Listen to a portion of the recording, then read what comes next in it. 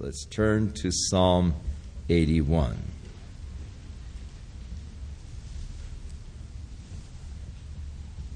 On the first day of the 7th month in the Jewish calendar, which, because their calendar begins, the religious calendar begins the 1st of April, it usually coincides somewhere around the 1st of October on our calendar.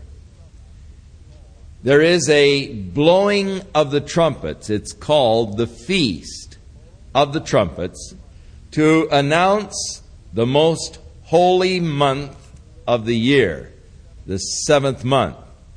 And so the first day of the 7th month, the Feast of Trumpets, the blowing of the trumpets to inaugurate this holy month, followed then by Yom Kippur, the Day of Atonement, which is then followed by the Feast of Sukkoth, or Tabernacles. And so this Feast of the Trumpets, the holy day, the sounding of the trumpets for the holy month, gathering the people in a holy convocation before God. Psalm 81 is the psalm that was read for the Feast of Trumpets. And so the beginning of the psalm is sort of a proclamation for this day that has arrived. Sing aloud unto God our strength. Make a joyful noise unto the God of Jacob. Take a psalm and bring hither the timbrel and the pleasant harp with a psaltery. Blow up the trumpet in the new moon and in the time appointed on our solemn feast day. For this was the statute for Israel and the law of God for Jacob. This he ordained in Joseph for a testimony when he went out through the land of Egypt, where I heard a language that I understood not. I removed his shoulder from the burden, his hands were delivered from the pots. So thou callest in trouble, and I delivered thee. I answered thee in the secret place of thunder. I proved thee at the waters of Meribah. And so the first section of the psalm is concluded with this Selah. They just stop and think about that. So it is a call to the holy convocation of singing unto the Lord with a psalm, the timbrel, the harp, the blowing of the trumpets. For God has established this as a statute in the law of Moses for the people. God declares in verse 7, you called in trouble, and I delivered you. I answered you in the secret place of thunder. I proved thee at the waters of Meribah. Or I was testing thee at the waters of Meribah. So God recounts for them some of their wilderness experiences. How that there in the wilderness they cried unto the Lord because of their thirst. And how that God answered them and proved them, tested them there at the waters of Meribah, which mean waters of strife, because the people did strive with God and with Moses. Now God himself cries unto the people, and he declares, hear, O my people, and I will testify unto thee. O Israel, if thou wilt hearken unto me. So God is now calling for his people to listen to what he has to say. First of all, there shall be no strange God be in thee, neither shalt thou worship any strange God. God has declared in the law, the first commandment, that thou shalt have no other gods before me. Now, we usually think that sets out a priority, God first and then all of my little gods afterwards. But no other gods before me, that is in my presence, not having any other gods around me. In other words, our heart is to be totally towards him. And our worship given completely to Him. There shall be no strange God. It is sad and tragic that the people did not hearken to God, and that their history was one of continual idolatry. From the time that they came into the land, they began to turn and to worship the gods of the Canaanites, Bel, Molech, Mammon, Ashtoreth, and all of the gods and goddesses of the land. And they began to follow the practices of the people that dwelt in the land before them, that God had driven out. And so the commandment of God, there shall be no strange God in thee, neither shalt thou worship. And yet they would not hearken. I am Jehovah thy God, which brought thee out of Egypt. Open thy mouth wide, and I will fill it. God is declaring now the things that He desires to do for His people. And of course, He is addressing Himself to, O my people. So He's declaring those things that He desires to do for His people. I am certain that we limit that which God would do in our lives so many times. We are told in Jude, keep yourselves in the love of God. Now by that is meant, keep yourself in the place where God can demonstrate His love that He has for you. If you say, well, I've got to keep myself in the love of God, thinking I've got to keep myself real sweet and kind and generous and nice so that God can't help but love me, you've got the wrong concept of God's love. God loves you good or bad. God's love for you is uncaused by you. God's love for you is because of His nature of love. In reality, I cannot do anything to make God love me more. In the same token, I cannot do anything that would make God love me less. God loves me. But it is possible for me to remove myself outside of that love of God. To put myself in the position where God really can't demonstrate that love that He has for me. And that's what Jude is telling us. And God is saying here the things that He desired to do for the people. Just open your mouth wide. I'll fill it. I'll fill your life. Just open yourself completely to me, and I will fill your life. But, He said, my people would not hearken to my voice, and Israel would have nothing to do with me. Those that God had chosen as His people just had nothing to do with God. They were worshiping these other little gods. So, He said, I gave them up to their own heart's lust. In Romans, the 1st chapter, we read also, wherefore God also gave them up. And it's always a tragic thing when God says of a man, I've given up. Wherefore I gave him up. God said to Jeremiah, He said, look, don't pray anymore for their good, because if you do, I'm not going to listen to you. God said, Ephraim is joined to her idols. Let her alone. They join themselves to idolatry. Just forget it. Where God says, I'm giving them up. I'm no longer going to deal with them. And, of course, we are told that God's Spirit will not always strive with a man. And when God gives a man up, it's always a very tragic thing. God gave them up to their own heart's lust. You think that you want it so bad. You think that that's going to be the answer of your life, and you do everything you can to achieve or to attain. And sometimes God just gives you up to go ahead and says, all right, if you want to eat it, you know. But it's going to make you sick.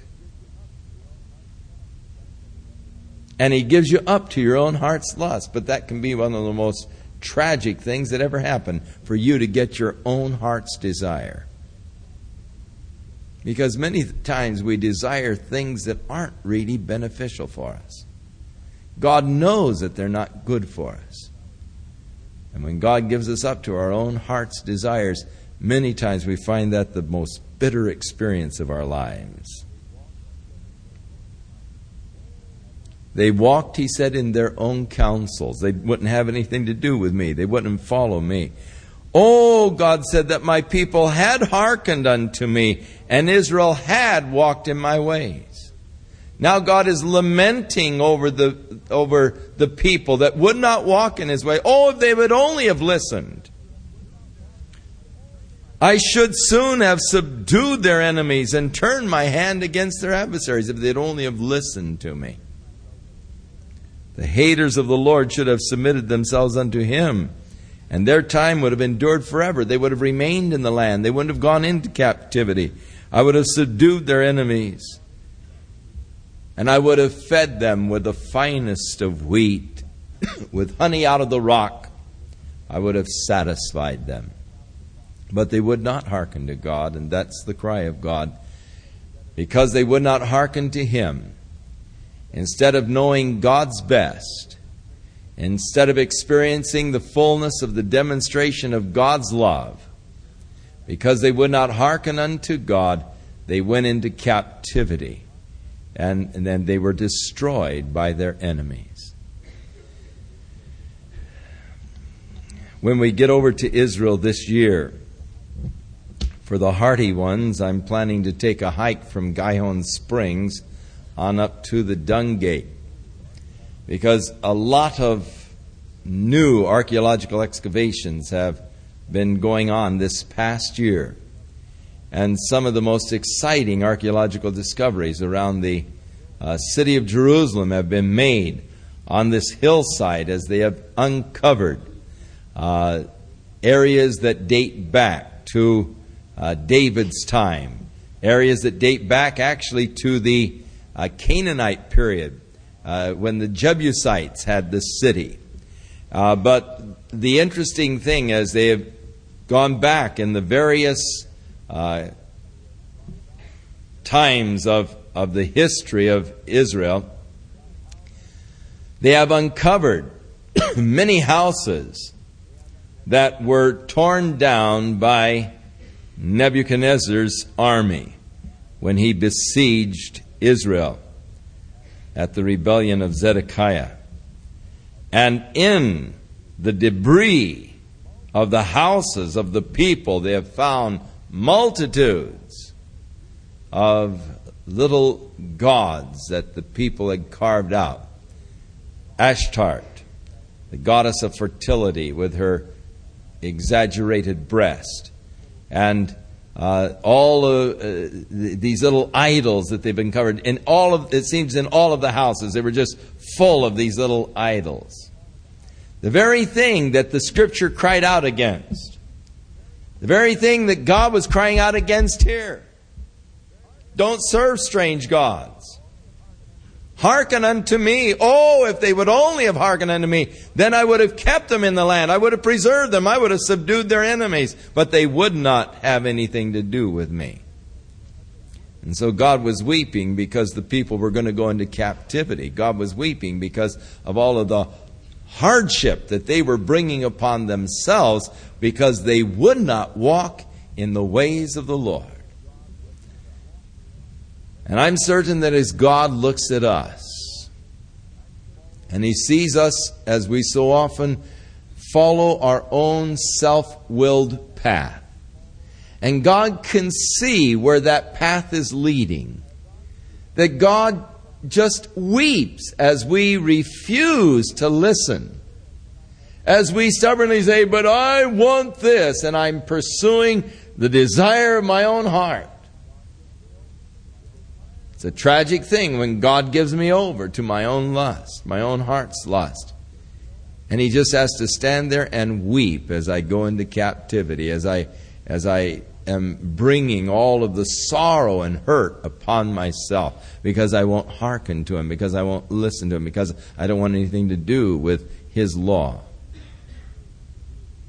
And so God's lament, it's a very beautiful psalm as we see God really just His heart broken over the failure of the people, over the worshiping of these little gods, and how actually even in this last year God has allowed evidence to be uncovered that just so vitally proves this psalm and makes the whole thing so real, as they've uncovered the houses that were destroyed by the Babylonians and found all of these strange gods.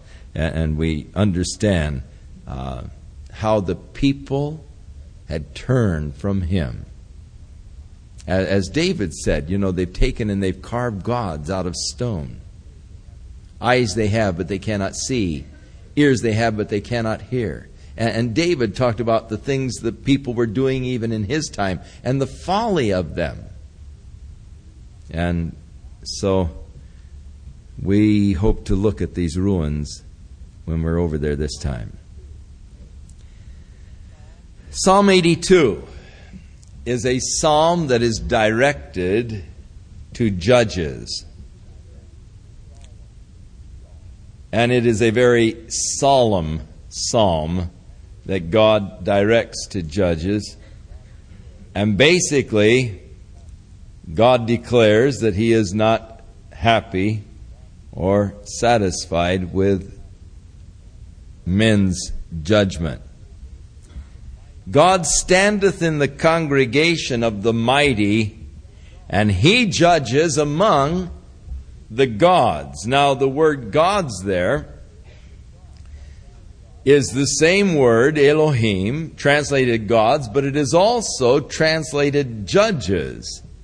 In Exodus chapter 22, verses 8 and 9, as God is giving instructions in the law for how the judges are to determine certain cases, and God calls the judges gods, because a judge has such authority over a person's destiny. And because he holds the power of a person's life and destiny, God called judges gods. So God stands in the congregation of the mighty. He judges among the judges. Or God will be judging the judges. I'm glad for that.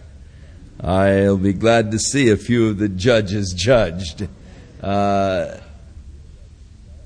that I have ever gotten a bad deal from a judge. Fortunately, I haven't had to face them. But I do not believe that justice has prevailed always in our courts. I think that our judicial system is at times a disgrace.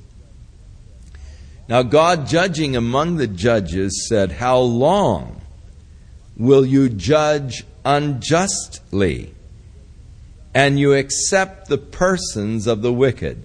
In other words, he's a famous person, he's a wealthy person, or he's a powerful person, he's a mafioso. So they judge unjustly because they accept the persons of the wicked. To be true in judgment, you'd have to look at every man alike, rich and poor. You couldn't have any respect to a person's past or anything else. You'd have to be judging simply on the basis of the charges that are brought against him as he stands there, just like he was anybody. But yet, judges were judging unjustly because they were accepting the persons. God said to the judges, "Hey, defend the poor and the fatherless." One of the problems with our judicial system today is the fact that money really is the thing that counts, it seems. If you're poor, then you can't afford a good attorney, and you can't afford to put up a good defense. But if you're rich, then you can afford to put all kinds of delays and appeals and on and on and on, and justice doesn't prevail on an equal basis throughout our whole society, and that isn't true justice. And God is saying to the judges, now look, don't accept a person just because he's wealthy. You take care of the poor. You take care of the fatherless. Do justice to the afflicted and to the needy. Deliver the poor and the needy. Rid them out of the hand of the wicked. They know not, neither will they understand. They walk on in darkness, and all of the foundations of the earth are out of course. I have said that ye are judges, or ye are gods, and all of you are the children of the Most High. So, this is, of course, I have said ye are gods. This is a direct reference to Exodus chapter 22, where God does refer to them as Elohim, which is translated, as I said, judges, but it is the Hebrew Elohim, gods. Now, Jesus quoted this in the Gospel of John when the Pharisees were getting ready to stone him. He said, I've done a lot of good things among you. For which of these things are you going to stone me? And they said, not for the good things, but we're stoning you because you, being a man, are continually making yourself the Son of God. And he said, well, I said that ye are gods. Why should you stone me because I say I am a son of God? Now, he said, ye are gods here in Exodus 22, as he is speaking to the judges. He's speaking to men that he appoints, or that were to be appointed, who have the power over a person's life. And that's what your God is. Whatever it is that's holding power over your life is your God. So if this man sitting on the bench has your life in his power, the control of your life in his hand, then he is a God. He's controlling your destiny. And so the Mormons, of course, have taken this up, and they've made a whole fanciful doctrine out of it. The idea that ye are gods.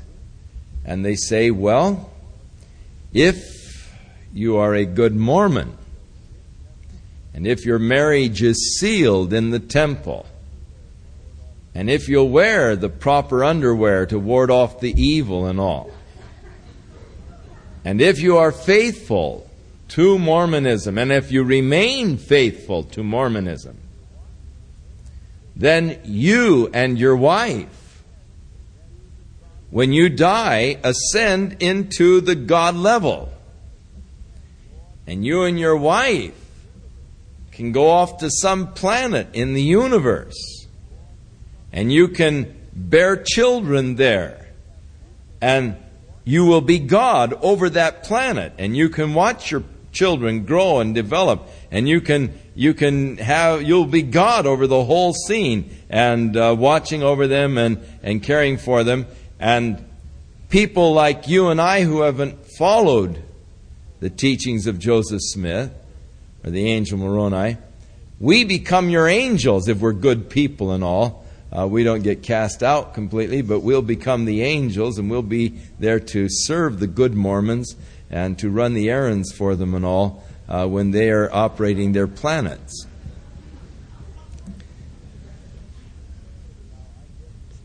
Now, I guess if you are gods, you can create whatever kind of people you want to exist in any kind of an environment.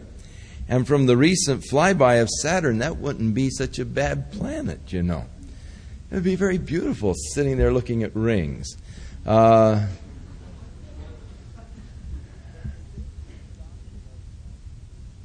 they base this doctrine of ascending into a God status to this one scripture. where God is referring to judges. Now, Brigham Young carried that idea back one step. The Mormons all carry it forward one step, and they look forward to, their chance in their celestial kingdoms, take their wives and have their children, and spiritual children or whatever on this planet, and be their gods. Brigham Young took it back one step, and he said Adam came to the earth with one of his celestial wives, Eve. And they began populating the earth. And therefore Adam is our God and the only God with whom we have to do. Because he was the one that started procreation here on the planet. That makes him a good Mormon in some other planet somewhere back. And so he came with one of his celestial wives, and it's all a progression into godhood. Brigham Young carried it back one step, and of course that upsets the Mormons completely, that he would carry it back one step. But it's only a logical perception that he had. If logically you have the capacity to be God, and you're going to go have your planet, then why do we think that this is the only step? You see, no doubt back on other planets and all. And so Adam was just a good Mormon somewhere and came to the earth with one of his celestial wives, Eve, and they started the whole thing, and they're overseeing it now and watching it, and he is our God, the only God with whom we have to do. And one day the whole world will realize that your salvation depends upon your believing this fact, according to Brigham Young. Not according to the Word of God.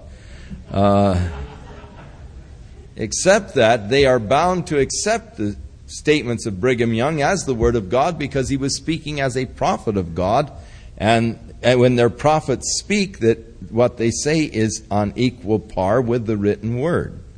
So they've really dug themselves a hole, and it's really they dug a pit and fallen into it. But anyhow, God is addressing himself here even in this chapter to judges, where he makes reference, ye are gods, ye are judges. But ye shall die like men. Now, they just didn't go on far enough in the verse. God said, I said ye are gods, but you're going to die like men. And you're going to fall like the princes. You may have a lot of authority and power. You may have the control of people's lives, but you're going to die just like any man. And so the cry of the psalmist, arise, O God, judge the earth. The only true justice that shall ever arise is when God judges the earth. For God will judge the earth in righteousness. For thou shalt inherit all nations. Psalm 83 is a psalm where he is speaking out of the calamities that the enemies have brought upon them and asking for God's deliverance as he had in their past history. Asking God to work. Oh God, help us now. Lord, don't keep silence, oh God. Don't hold your peace. Don't be still, oh God. God, do something. For lo, thine enemies make a tumult. They that hate thee have lifted up the head. They have taken crafty counsel against thy people and consulted against thy hidden ones. One of the difficult things today is more or less the silence of God. When I see the corruption that is being foisted upon the United States through the Hollywood movie industry, I see how that crafty people are making God seem like making the worship of God or people believe in God, making them look like fools. Making a person who believes in righteousness or morality to look like a Archie Bunker type, a real nut. And deliberately casting a person who would stand up for good in a bad light and glorifying the evil kind of person. Making heroes out of those that are engaged in evil. Poisoning the mind of the nation. I sometimes with the psalmist say, God, don't keep silence. Do something, Lord. Stop them. Break their teeth in their mouths, Lord. Smash their noses against their face. God, do something, God. I look at these ads that have been promoted by the National Council of Churches that are against the evangelicals. Norman Lear. And I say, God, stop these evil men. The National Council of Churches hires this atheistic humanist Norman Lear to make these ads that are against the evangelicals. And I think, God, stop them. It's terrible that the National Council of Churches. Now, I know that on Sunday nights we have an extremely large radio audience. In fact, the radio surveys that are made have discovered that the Sunday night broadcast here at Calvary about our service is the most listened to radio program in Orange County. It exceeds all the news programs, rock stations, or anything else.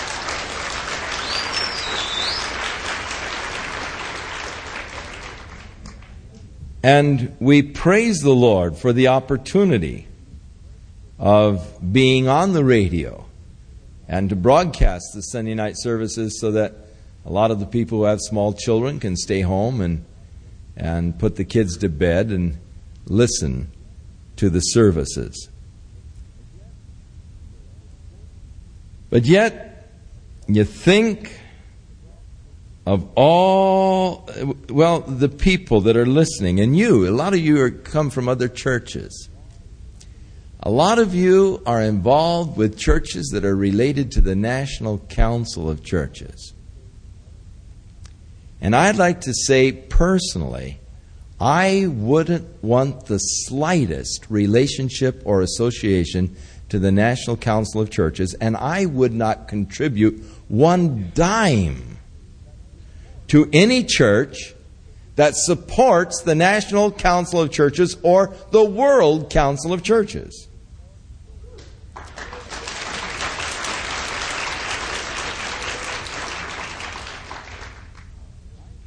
And I'm just laying it out to you straight. And I think that if some of the people will just quit supporting some of these churches that do support them, that they'll start taking another look at their relationships. But I believe that the National Council of Churches and the World Council of Churches have done more against Christianity than perhaps almost any other groups in the world. They are not representative of the true evangelical church at all. They represent humanistic concepts in religion. And they are promoting evil causes. Oh, don't keep silent, God. Don't hold your peace. Don't be still. God, do something. For lo, your enemies are making a tumult. Those that hate you have lifted up their head. They've taken crafty counsel against your people. Hired crafty counselors. They have said, come and let us cut them off from being a nation. And actually they've taken a position against Israel, is what he is saying. You know that the World Council of Churches supports the PLO to the tune of over $2 million a year? A lot of the terrorist activities of the PLO are sponsored and paid for by the World Council of Churches that receives its monies from the churches that are related to the National Council of Churches, which part of the money goes to the World Council of Churches. And if you belong to a church that is contributing to either the National or World Council of Churches, you are actually contributing to such things as Angela Davis's Defense Fund. You're contributing to the terrorist groups that are in Africa. You're contributing to those terrorists that are coming in and killing missionaries and missionary children. You're contributing to the terrorism of the PLO. You're contributing to those that are seeking to destroy the nation Israel. And I wouldn't want to have any part in the contribution to any of those causes myself. But they've confederated against you. Let's cut Israel off, that the name of Israel may be no more in remembrance. They've consulted together with one consent. They are confederate against God. The tabernacles, and he names the nations now that have gone together: Edom, the Ishmaelites, those of Moab, the Hagarenes, Gebal and Ammon and Amalek, the Philistines, and Tyre. Asher also is joined with them, and they have the help of the children of Lot. Now he's saying, God, wipe them out. Do unto them like you did to the Midianites in the time in the book of Judges when the Midianites came against the children of Israel, and Gideon went out against them. Do as you did to Sisera, and as to Jabin, there at the brook Kison. Oh, Sisera and Jabin, God, as you've driven a spike through their skull, get them, God. Make their nobles like Oreb and Zeb, who were in the book of Judges also. Oreb and Zeb are about the 8th chapter or 7th chapter of the book of Judges. And under the princes of Zebah and Zalmunna, these were all princes that were slain of the Midianites who had come against Israel at the time of Gideon and were destroyed by Gideon and others by the Ephraimites who came to help Gideon, who said, let us take ourselves the houses of God in possession. Oh my God, make them like a wheel as the stubble before the wind, as the fire burns wood and the flame sets the mountains on fire. So persecute them with thy tempest, and make them afraid with thy storm. Fill their faces with shame, that they may seek thy name, O Lord. Let them be confounded and troubled forever. Yea, let them be put to shame and perish, that men may know that thou, whose name alone is Jehovah, art the Most High over all the earth. God, do these things in order that men might know that you are over all things. And that was the real cry behind, oh God, it seems that these people have gathered against you, against your purposes. Now, God, put them to silence. Stop them, Lord, that people might learn to respect you.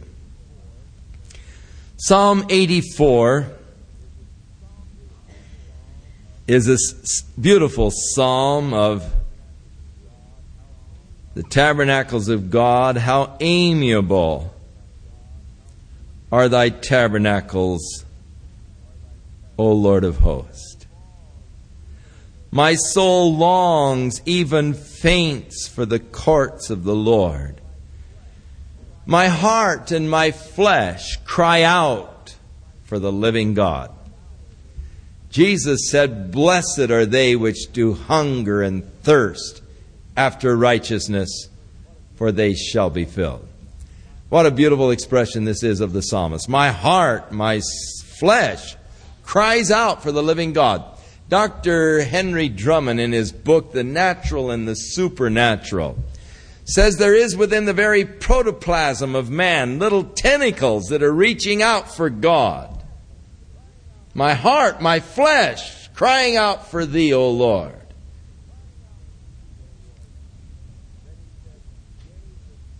And then he said, Yea, the sparrow hath found a house, and the swallow a nest for herself, where she may lay her young, even Thine altars, O Lord of hosts, my King and my God. Blessed are they that dwell in Thy house.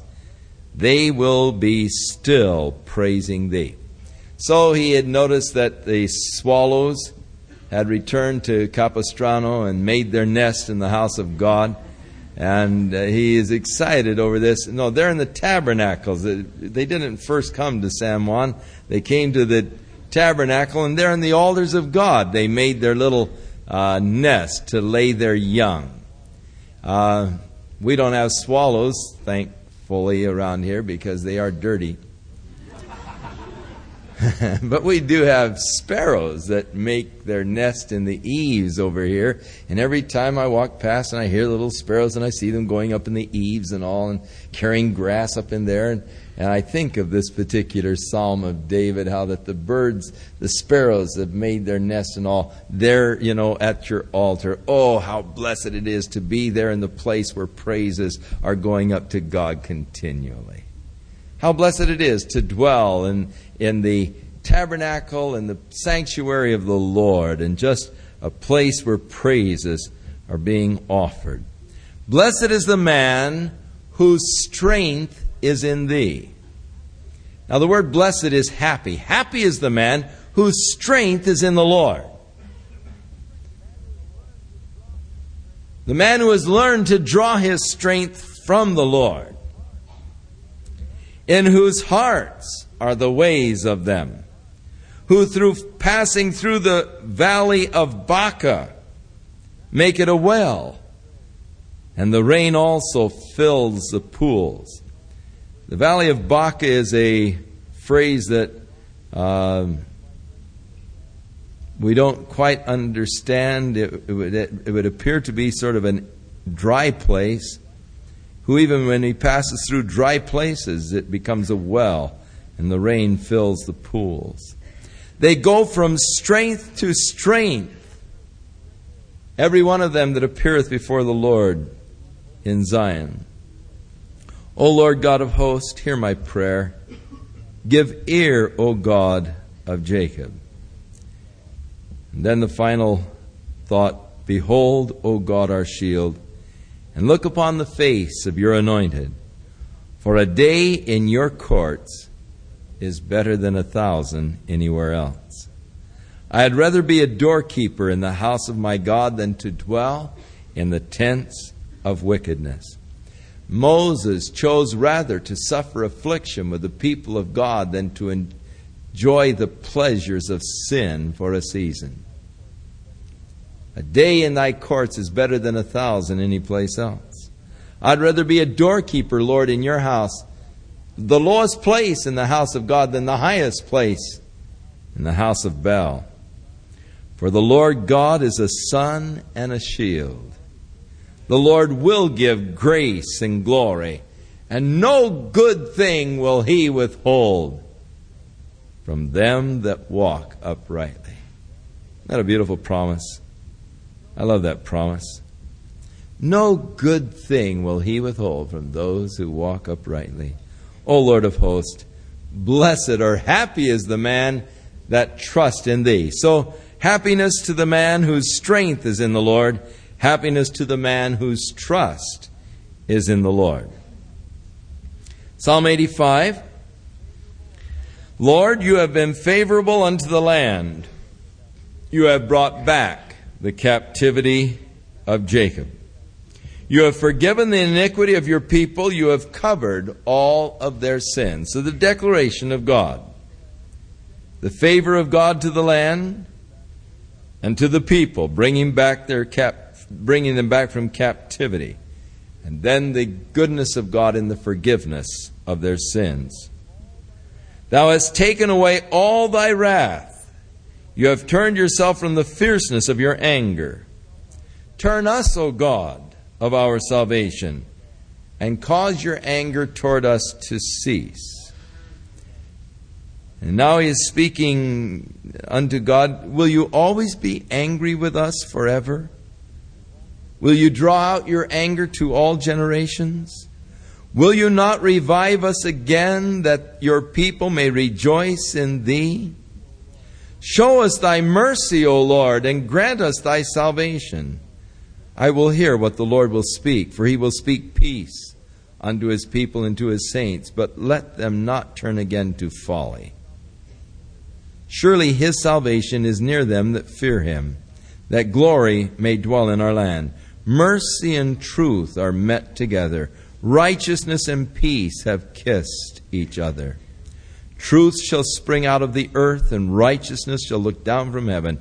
Yea, the Lord shall give that which is good, and our land shall yield her increase. Righteousness shall go before him, and shall set us up in the way of his steps. So the psalm begins with a declaration that God has brought us back, but yet there hasn't been a full spiritual restoration. It would seem that God isn't really moving yet among his people. So the prayer, Lord, are you going to be angry forever throughout all generations? Won't you return, revive us again? And that we might have again the rejoicing of the Lord within our hearts. Let us experience, Lord, your mercies. And then he makes, in the end of the psalm, the affirmation of his faith in the faithfulness of God. Surely God's salvation is near, and mercy and truth have met, and righteousness and peace have kissed. For God will give that which is good, and the land will yield her increase. Psalm 86, we have another psalm of David.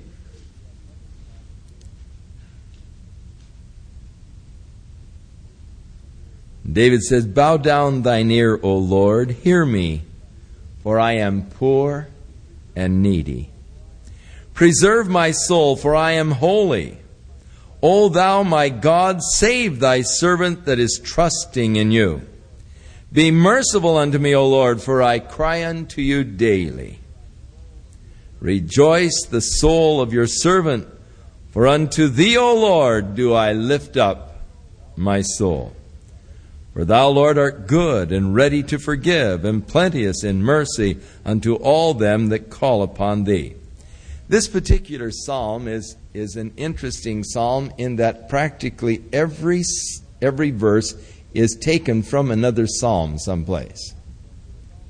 So actually the psalmist here, number one, David shows his excellent knowledge of all of the other psalms,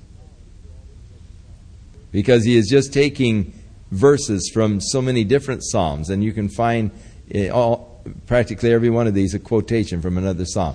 So David is taking from all these psalms and just sort of putting together a psalm that he draws from all of the other psalms.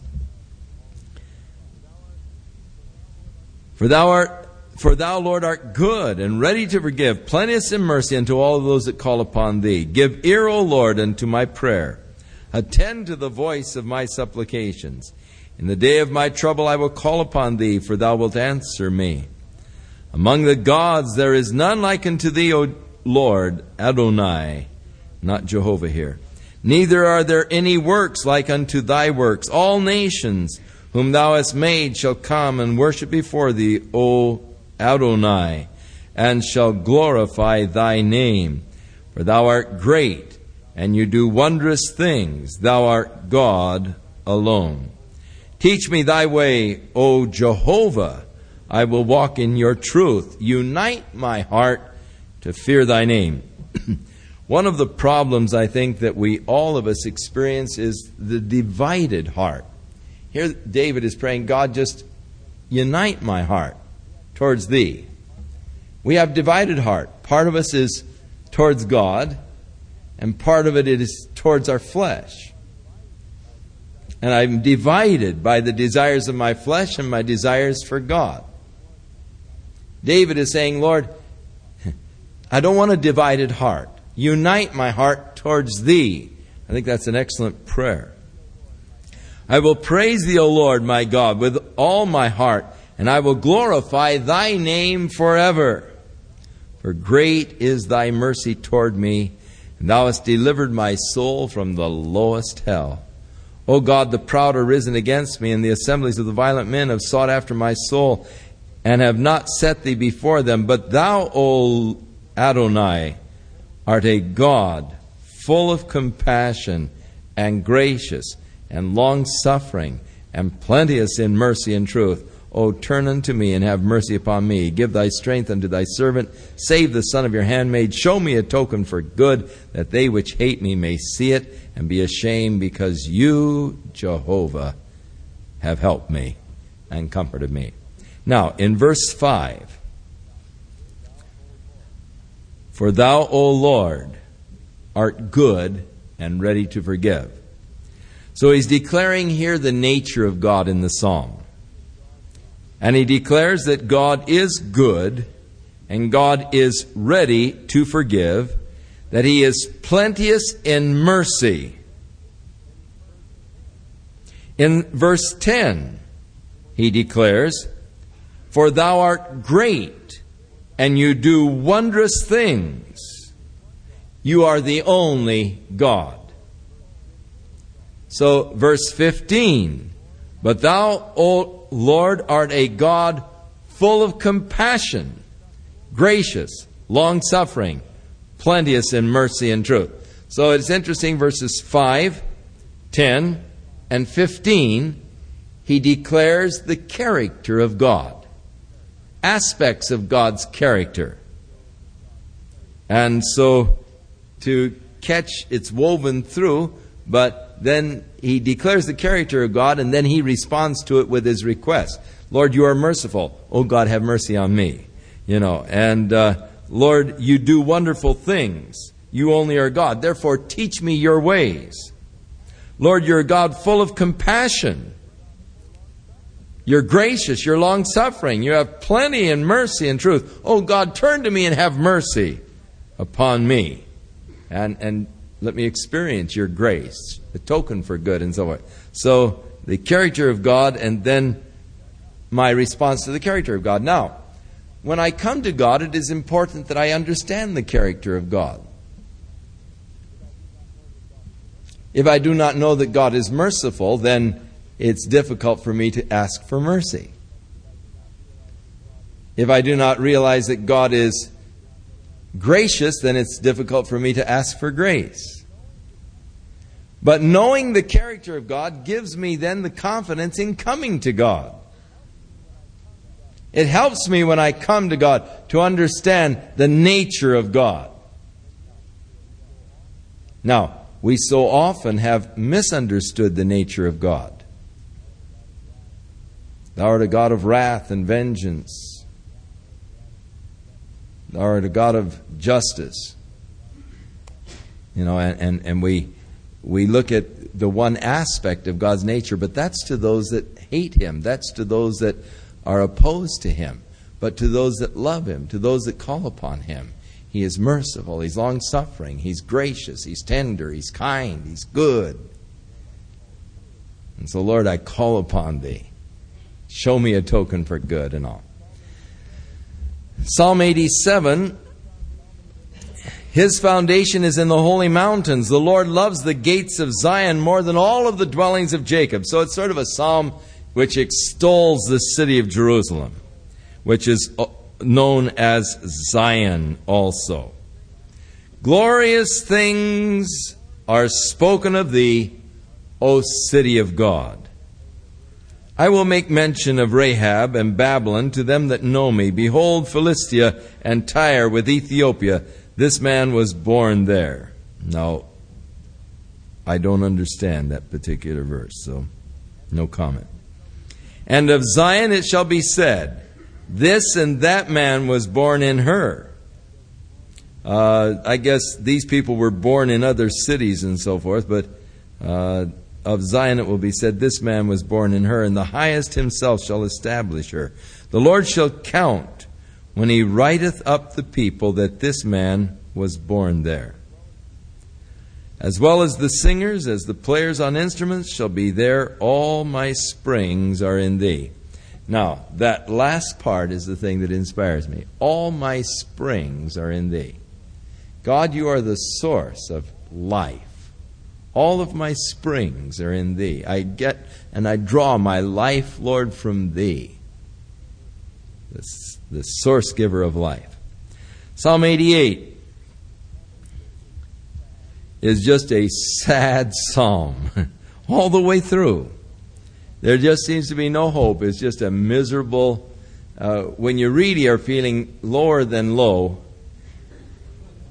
and you think there is absolutely no way out, there's no answer, this is it, this is the end. Then you can read Psalm 88, and you can, it'll say, well, yes, that's right, I'm there,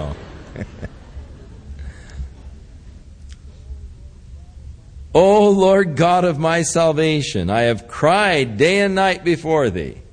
Let my prayer come before thee. Incline thine ear unto my cry. For my soul is full of trouble, and my life draws near to the grave. I'm counted with them that go down to the pit. I'm as a man that has no strength. Free among the dead, like the slain that lie in the grave, whom you remember no more, and they are cut off from your hand. You have laid me in the lowest pit, in darkness and in the deeps. Your wrath lies hard upon me, and you have afflicted me with all the waves. You have put away my acquaintance far from me. You have made me an abomination unto them. I'm shut up, and I cannot come forth. My eye mourns by reason of the affliction. Lord, I have called daily upon thee. I've stretched out my hands unto you. Will you show wonders to the dead? Shall the dead arise and praise thee? Shall your loving kindness be declared in the grave, or your faithfulness in destruction? Shall your wonders be known in the dark, and thy righteousness in the land of forgetfulness?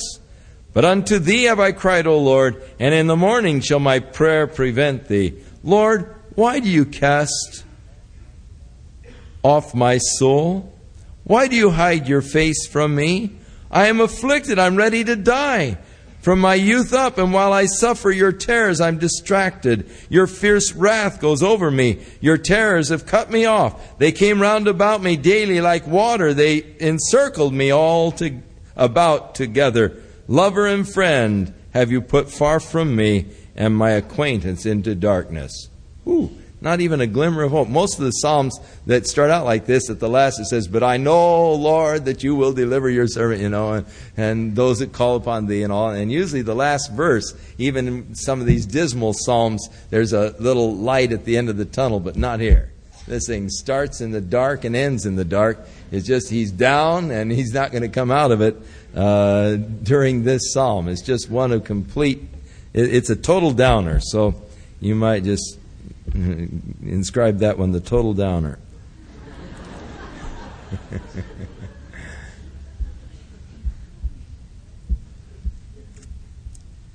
But you come out into the next psalm and you're singing. I will sing of the mercy, really not forever. With my mouth will I make known thy faithfulness to all generations. For I have said, mercy shall be built up forever. Thy faithfulness shalt thou establish in the very heavens. I have made a covenant with my chosen. I have sworn unto David my servant. Thy seed will I establish forever and build up thy throne to all generations. Now, in verse 3, the psalm begins with the psalmist declaring, I will sing praises to the Lord. Sing of his mercies. My mouth will make known his faithfulness. Now God responds to that. And verse 3 is God's response. And God's response goes actually clear on down to verse 37. So God is speaking now. It's a prophecy as the psalmist now is speaking forth for God. I have made a covenant with my chosen. I have sworn to David my servant. What did he swear to David? Thy seed will I establish forever and build up thy throne to all generations. And the heavens shall praise thy wonders. And now the psalmist comes back. Selah ends God's voice there. God will begin speaking again down a little ways further. So now the psalmist takes it up again. And the heavens shall praise thy wonders, O Lord, thy faithfulness also in the congregation of the saints. For who in heaven can be compared unto the Lord? Who among the sons of the mighty can be likened unto Jehovah? God is greatly to be feared in the assembly of the saints, or reverenced actually in the assembly of the saints, and to be had in reverence of all of them that are about him. I think that we can learn quite a bit from the Jewish people concerning the reverence of God. I think that there is a tendency sometimes within the church circles of really not having the proper reverential attitude towards God. Sometimes we begin to get a little flippant about God. And we talk about the man upstairs, and we begin to speak of God in irreverent kind of terms even. And I think that we need to be careful about this. We need to become aware and conscious of the greatness of God, the vastness of God. And to be always really just sort of in awe before him. There are some people that just by their very position command respect. Because Ronald Reagan has been elected as the next president of the United States, you wouldn't go up, if you were at the airport and you saw him getting off the plane, you wouldn't go running up and say, "Well, Ronnie, all right, man, glad to see you made it," Because of the position as President of the United States, you would treat him with respect. You would have respect for the position that the man now has. We have living in a society that seems to try to break down this respect for authority. And it is a common thing among our society now of not really showing proper respect for authority. But that is a whole social breakdown. Not showing respect to police officers. Not showing respect to those that are in authority. It just shows a part of the whole social breakdown that is taking place. But it is tragic because sometimes people also carry that disrespectful attitude over to God. And we should always actually hold God in the very highest of respect and reverence. Now, the Jews had such reverence for God that when the scribes would copy the Scriptures, every time they came to the name Elohim, God, in their text, they would take their pen and they would wash it. And then they would dip it in fresh ink to write the letters for God. If they came to the Adonai, the Lord, then they would take and get a fresh pen to write Adonai in the text. If they came to the consonants that stood for that holy name of God, the YHVH, they would go in and take a bath, change and put on fresh clothes, and get a total fresh pen and dip it in ink and write the consonants. But they wouldn't put in the vowels because they felt that the name of God was so holy that they shouldn't even pronounce it in their minds, and it should never be uttered from the lips of a person. They wouldn't dare even utter the name. Now that, I think, is carrying it perhaps further than God intended, and yet it does show a degree of reverence towards God that I think that somewhere in the middle of the pendulum will find the truth. They may be a little extreme on the one end of legalism, but I think that we tend towards an extreme on the other end, and that in the middle here, we need ourselves to come more to the middle of a greater reverence and respect for God. That we don't just speak lightly of God, but we hold Him in highest esteem and respect. God is greatly to be reverenced in the assembly of the saints, and to be had in reverence of all of them that are about Him. O Jehovah God of hosts, who is a strong Lord like unto Thee, or to Thy faithfulness round about Thee? For You rule the raging of the sea. When the waves arise, You still them. You have broken Rahab in pieces as one that is slain. You have scattered Your enemies with Your strong arm. The heavens are Yours, and the earth also is Yours. As for the world and the fullness thereof, You have founded them. The north, the south, You have created them. Tabor and Hermon shall rejoice in Thy name. You have a mighty arm, strong is Your hand, and high is Your right hand.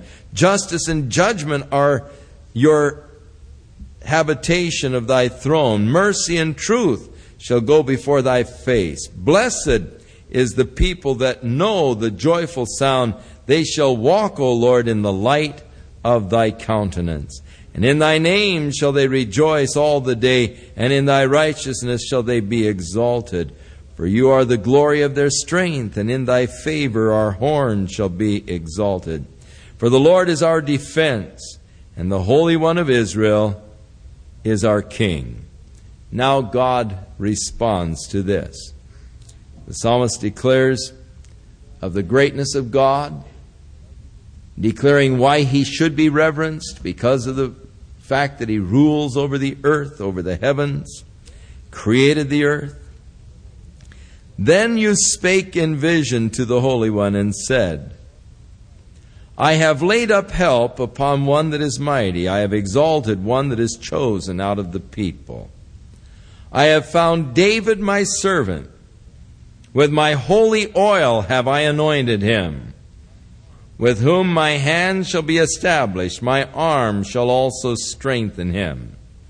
The enemy shall not exact upon him, that is, will not collect tribute. He will not be paying tribute to the enemies. He will not be defeated and have to pay tribute to the enemies. Nor the son of wickedness afflict him. And I will beat down his foes before his face, and plague them that hate him.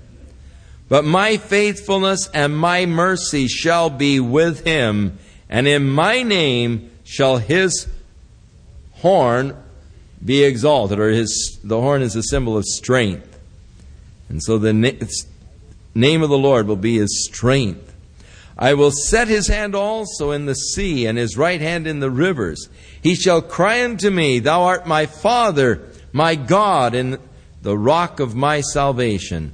Also I will make him my firstborn, higher than the kings of the earth. This, no doubt, has a double fulfillment, not only in David, but also in that seed that should come from David that will rule as King of Kings and Lord of Lords, even a prophecy of Jesus Christ. My mercy will I keep for him forever, and my covenant shall stand fast with him. His seed also will I make to endure forever, and his throne as the days of heaven. If his children forsake my law and walk not in my judgments, if they break my statutes and keep not my commandments, then will I visit their transgression with the rod, and their iniquity with stripes. Nevertheless, My loving kindness will I not utterly take from him, nor allow my faithfulness to fail. My covenant will I not break, nor alter the thing that has gone out of my lips. Once I have sworn by my holiness that I will not lie unto David. His seed shall endure forever, and his throne as the sun before me. Which, of course, goes on to the prophecy of Christ, who will sit upon the throne of David to order it and to establish it in righteousness and in judgment from henceforth, even forever. The zeal of the Lord of hosts will perform this. So God has sworn that Christ will sit upon the throne of David forever and ever. It shall be established forever as the moon and as the faithful witness in heaven. And the Selah brings us to the end of God's response to the psalmist. Now the psalmist declares, "But you have cast off and abhorred. You have been angry with your anointed. You have made void the covenant of your servant. You have profaned his crown by casting it to the ground. You have broken down all of his hedges. You have brought his strongholds to ruin. All that pass by the way spoil him. He is a reproach to his neighbors. Thou hast set up the right hand of his adversaries. Thou hast made all of his enemies to rejoice. Thou hast also turned the edge of his sword, and hast not made him to stand in the battle. You have made his glory to cease, and cast his throne down to the ground. The days of his youth have you shortened, and you have covered him with shame. How long, Lord, will you hide yourself forever? Shall thy wrath burn like fire? Remember how short my time is. Wherefore hast thou made all men in vain? What man is he that lives and shall not see death? Shall he deliver his soul from the hand of the grave? Lord, where are thy former loving kindnesses, which you swore to David in thy truth? Remember, Lord, the reproach of your servants, how I do bear in my bosom the reproach of all the mighty people. Wherewith your enemies have reproached, O Lord, wherewith they have reproached the footsteps of thine anointed." And then the close of the third book of the Psalms, "Blessed be Jehovah forevermore. Amen and amen." I mentioned before that each of the books of the Psalms closes with a benediction, with the amen and amen. And that brings us to the end of the third book. And Psalm 90 begins the fourth book of the Psalms. Psalm 90 is a psalm of Moses. Now, Moses was also a writer, and he wrote psalms and songs. And this is one of the psalms of Moses. "Lord, or Jehovah, thou hast been our dwelling place in all generations. Before the mountains were brought forth, or ever you had formed the earth and the world, even from everlasting to everlasting, thou art God," declaring the eternal nature of God before the world ever existed. From everlasting to everlasting. The word everlasting is an interesting Hebrew word. It is a word that literally means the vanishing point. To understand it, think back as far as you can think back. Now, the sun, they say, is losing about... Been a while since I've read how much it's losing. Something like 200 million tons per second of mass. At that rate, in 10 billion years, it will no longer be able to support life upon the earth. So if you want something to worry about, think about that.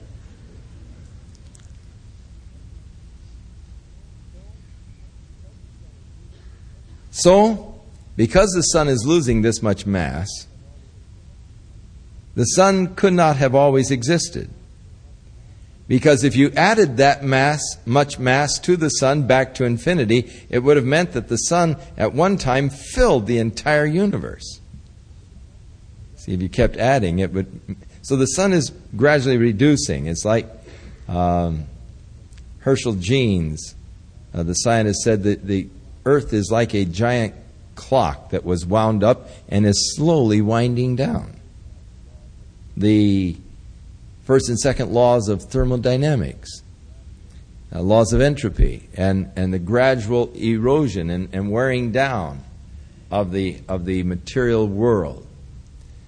So you have to think of a time when the earth didn't exist, if you go back far enough. So in your mind, go back just as far as you can possibly think back. Now, as you go back in your mind, as far as you can go back, there comes a point, is sort of a vanishing point. In other words, you just can't think of anything before that. It sort of fades out into a vanishing point. That's this Hebrew word everlasting. From this vanishing point. Now, in your mind, think forward as far as you can think.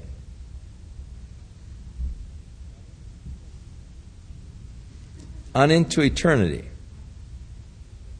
Now, they say that if a little bird would go down here to Huntington Beach and take a drop of water in its beak out of the surf there, and every morning as the sun would rise, would take one hop towards New York. And when the little bird arrived in New York, it would drop that water in New York Harbor and then start back a hop a day towards Huntington Beach again. By the time that little bird emptied the Pacific Ocean into the Atlantic Ocean, the first day of eternity would just be getting its start. So think of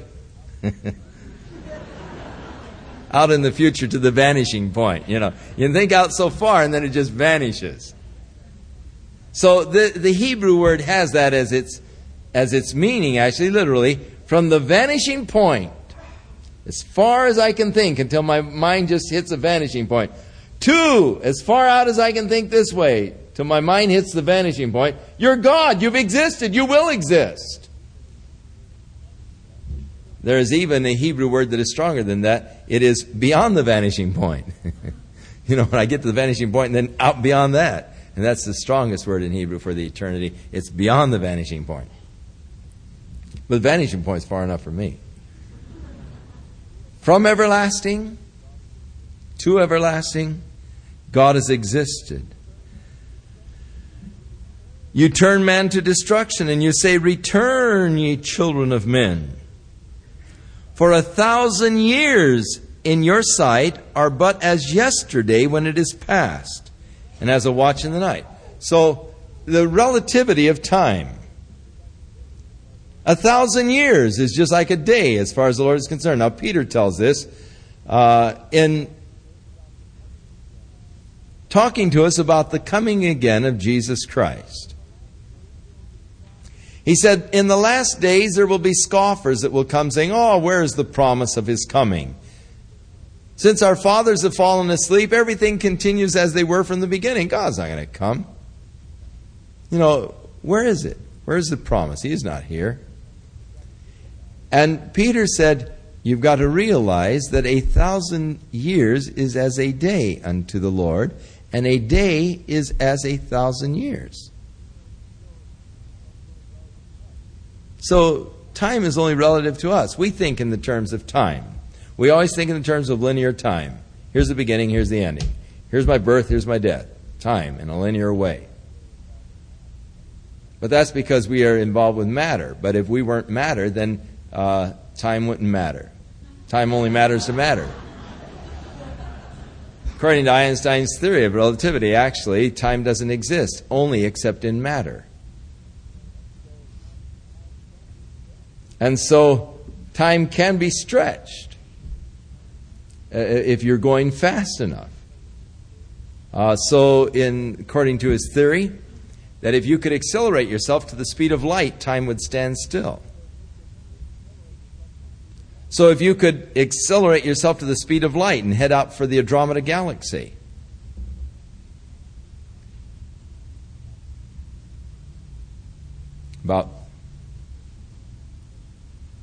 let's not go to the Andromeda Galaxy, that's too far.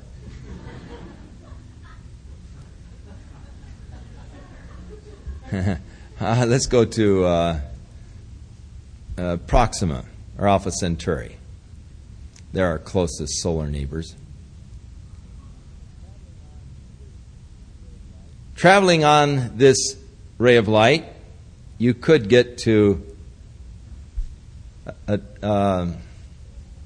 Centauri, Alpha Centauri. You could get there in 4.5 years. You could make the round trip in 9 years. But when you got back, though you would be the same age, time would have stood still for you because of the speed at which you were traveling. When you got back, the earth would be 9 years older.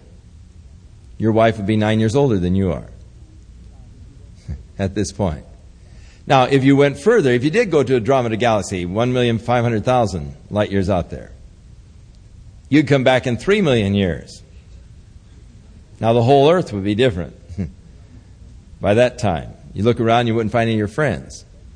But you would only be, in a matter of hours older, because time would have stood still because of the speed you were traveling. Because if you travel that fast, you're going to turn into energy, and because you have no materials, you're just energy at that point, then time ceases to exist. This is the idea of the relativity, Einstein's theory of relativity. And so there's no way that we can really prove it. So you just have to accept it because he was a smart man. But it is interesting that the Bible does hint to relativity of time, as far as God is concerned. 1,000 years in your sight is like yesterday when it's past. And as Peter said, a day is as 1,000 years to the Lord, 1,000 years is a day.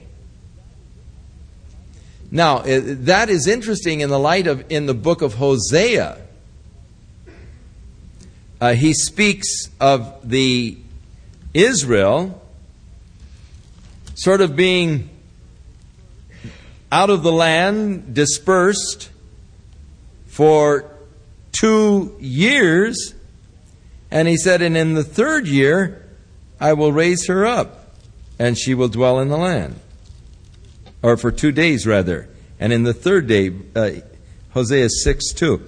After 2 days, he will revive us, and in the 3rd day, he will raise us up, and we shall live in his sight. And so, Israel was destroyed and dispersed from the land for about 2,000 years. And now they've been raised up again. And so 1,000 years is as a day to the Lord, a day is as 1,000 years. So you say, oh, but the Lord's waited so long to come back. Yeah, a couple of days. Relativity of time. You carry them away as with a flood. They are as a sleep in the morning. They are like grass which grows up. In the morning it flourishes, it grows up. In the evening it cuts down and withers. So life is just so temporal. We are consumed by your anger, and by your wrath we are troubled. You have set our iniquities before thee. Our secret sins are in the light of your countenance. For all of our days are passed away in thy wrath. We spend our years as a tale that is told. Now, not only is time relative, and this is where we really come into trouble understanding things, because it really begins to get weird at this point. When you are released from this linear time frame that we are existing in, and you can enter into the timelessness of eternity, there is then no past or no future, but everything is present, because now you're released from time. And in time we know past, present, future. But released from the linear time zone, then the past or the future do not exist. Everything is now in the present. Now, the writer of Ecclesiastes tried to describe that, and he only made it more confusing. But, of course, our minds can't grasp it anyhow, so it would just boggle our minds to try to conceive it. But that which is past, he said, is now. And that which shall be has already been. And God requires that which is past. So figure that one out, and you've got eternity wired. Everything happening now. So that in this relativity of time, in reality, our lives are spent like a story that's already been told. We're like a rerun as far as God is concerned. Because God, living outside of the time dimension, can see the whole picture at once. As James said, you know the end from the beginning. Or James said, actually, known unto him are all things from the beginning, because he is outside of the linear time frame. Thus, as God looks down, he sees the whole picture. Where we are looking at it from day to day, and today and yesterday and tomorrow, God sees the whole thing. He sees the end from the beginning. And as far as God is concerned, we're just in a rerun. It's just something he can already see. The whole scene, the end results, and the whole thing on out. He knows the end from the beginning. Now, there would be fantastic advantages to be able to be released from our linear time frame references and to come outside of time frame and be able to see as God sees the whole thing. John had that experience, the book of Revelation. He said, I, John, was in the Spirit unto the day of the Lord. God took him in the time chamber, and he took him on out past the day in which we're even living. And the Lord showed to John the things that are going to be taking place on the earth after the church is taken out and the earth is undergoing the great tribulation period. And John saw events that are going to take place on the earth. Described the events as he saw them.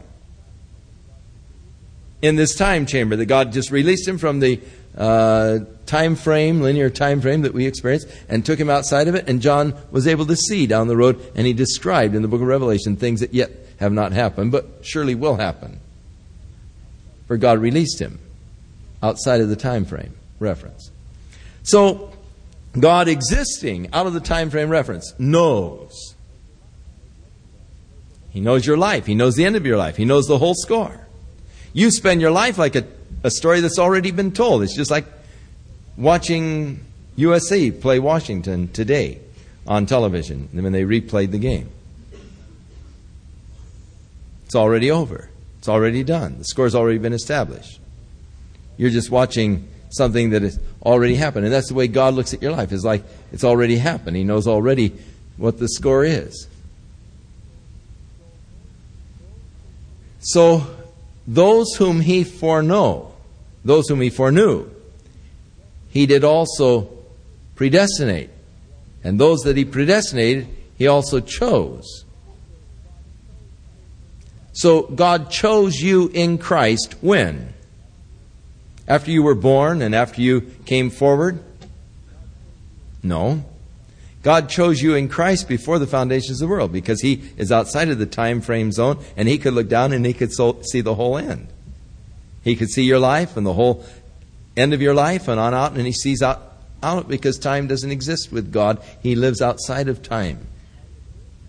So, on the basis of this ability of being outside of the linear time frame reference, God then made his choices. All right, he chose me. Isn't that neat? Having that kind of wisdom, he'd never choose a loser. So the fact that God has chosen me, that automatically writes me in. I'm a winner. For what God has begun in me, he's going to finish. Now, we have difficulty with the concept of predestination, election, chosen in him, and so forth. We have difficulty with that because we only think, and we can only think. We're limited in our thinking to this linear time frame reference. And that's what makes it hard for us to understand, well, how could God choose me? That isn't fair. God choose me, and It's all right.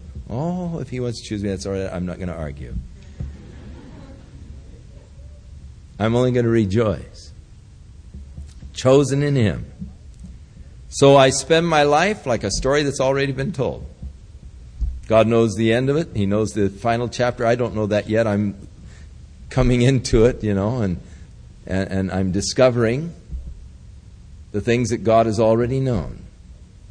Anything I ever discover is something that God has already known. I'm only discovering things that God has... I'm not discovering new truth. New truth doesn't exist. God has already known all these things. They are unfolding to me as I go along. But God... And so I love this whole concept that Moses gets into of the nature of God. The eternal nature of God, from everlasting to everlasting, outside. So our lives are as a tale that has been told. The days of our years. Now here I am in this linear time frame, and I'll spend 70 years in this linear time frame, perhaps. And if I go to 80, it'll be with great labor and sorrow. And I can be sure that I'm soon going to be cut off and fly away. And you get up there. Who knows the power of your anger, even according to your fear, so is your wrath. So teach us, Lord, to number our days.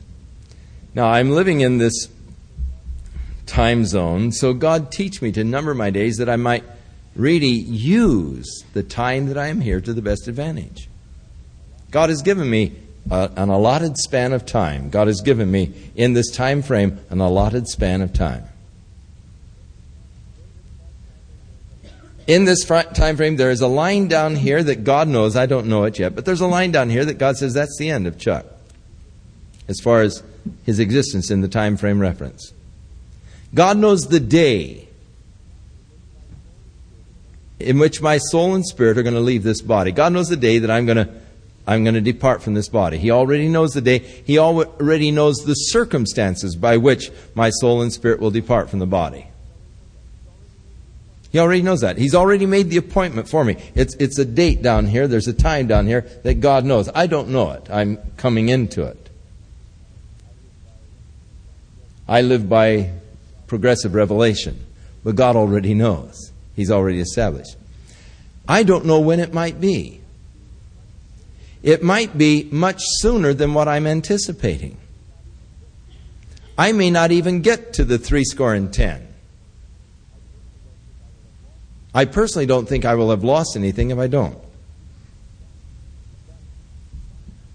But God help me to use wisely each day. Lord, teach me to number my days. Because I don't know when the day of opportunity of my serving God is going to come to an end. So Lord, teach me to number my days that I might incline my heart to wisdom. That I might use wisely the time that I'm here. Use it to its best advantage for God. Oh, we waste so much precious time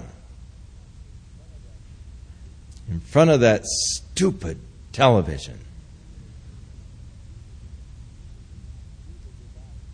An evil device that is designed to rob you of precious time, making men very shallow because it's filling their minds with emptiness. God, teach me to number my days, that I might apply my heart to wisdom. Return, O Lord, how long? Let it repent thee concerning your servants. O satisfy us early with your mercy, that we may rejoice and be glad all of our days. I don't know how many days I have, but God, I want to live a happy life. Rejoice and be glad. Make us glad according to the days wherein you've afflicted us, and the years wherein we have seen evil. Let thy work appear unto thy servants, and thy glory unto their children. And then the prayer of Moses, I think, is absolutely gorgeous. Let the beauty of the Lord our God be upon us. and establish the work of our hands upon us. Yea, the work of our hands establish it. The prayer, though, let the beauty of the Lord be upon my life. We used to sing a chorus years ago when I was a little kid. Let the beauty of Jesus be seen in me. All of his wonderful passion and purity, O thou Spirit divine, all my nature refine, till the beauty of Jesus be seen in me. Oh, let the beauty of the Lord our God be upon us.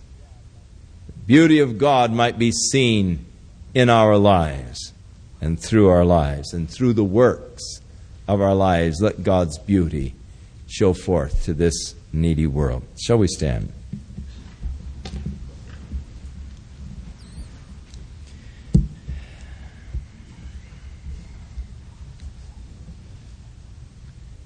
May God be with you and watch over you during the week, and God help us that we might number our days, incline our hearts to wisdom.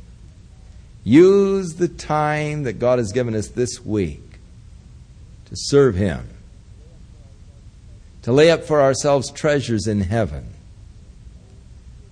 And may the Spirit of God work in your heart and life, conforming you into the image of Christ, that the beauty of the Lord our God might be seen by others as you walk with Him this week. God bless you. Keep His hand upon you. In Jesus' name. The Lord bless thee and keep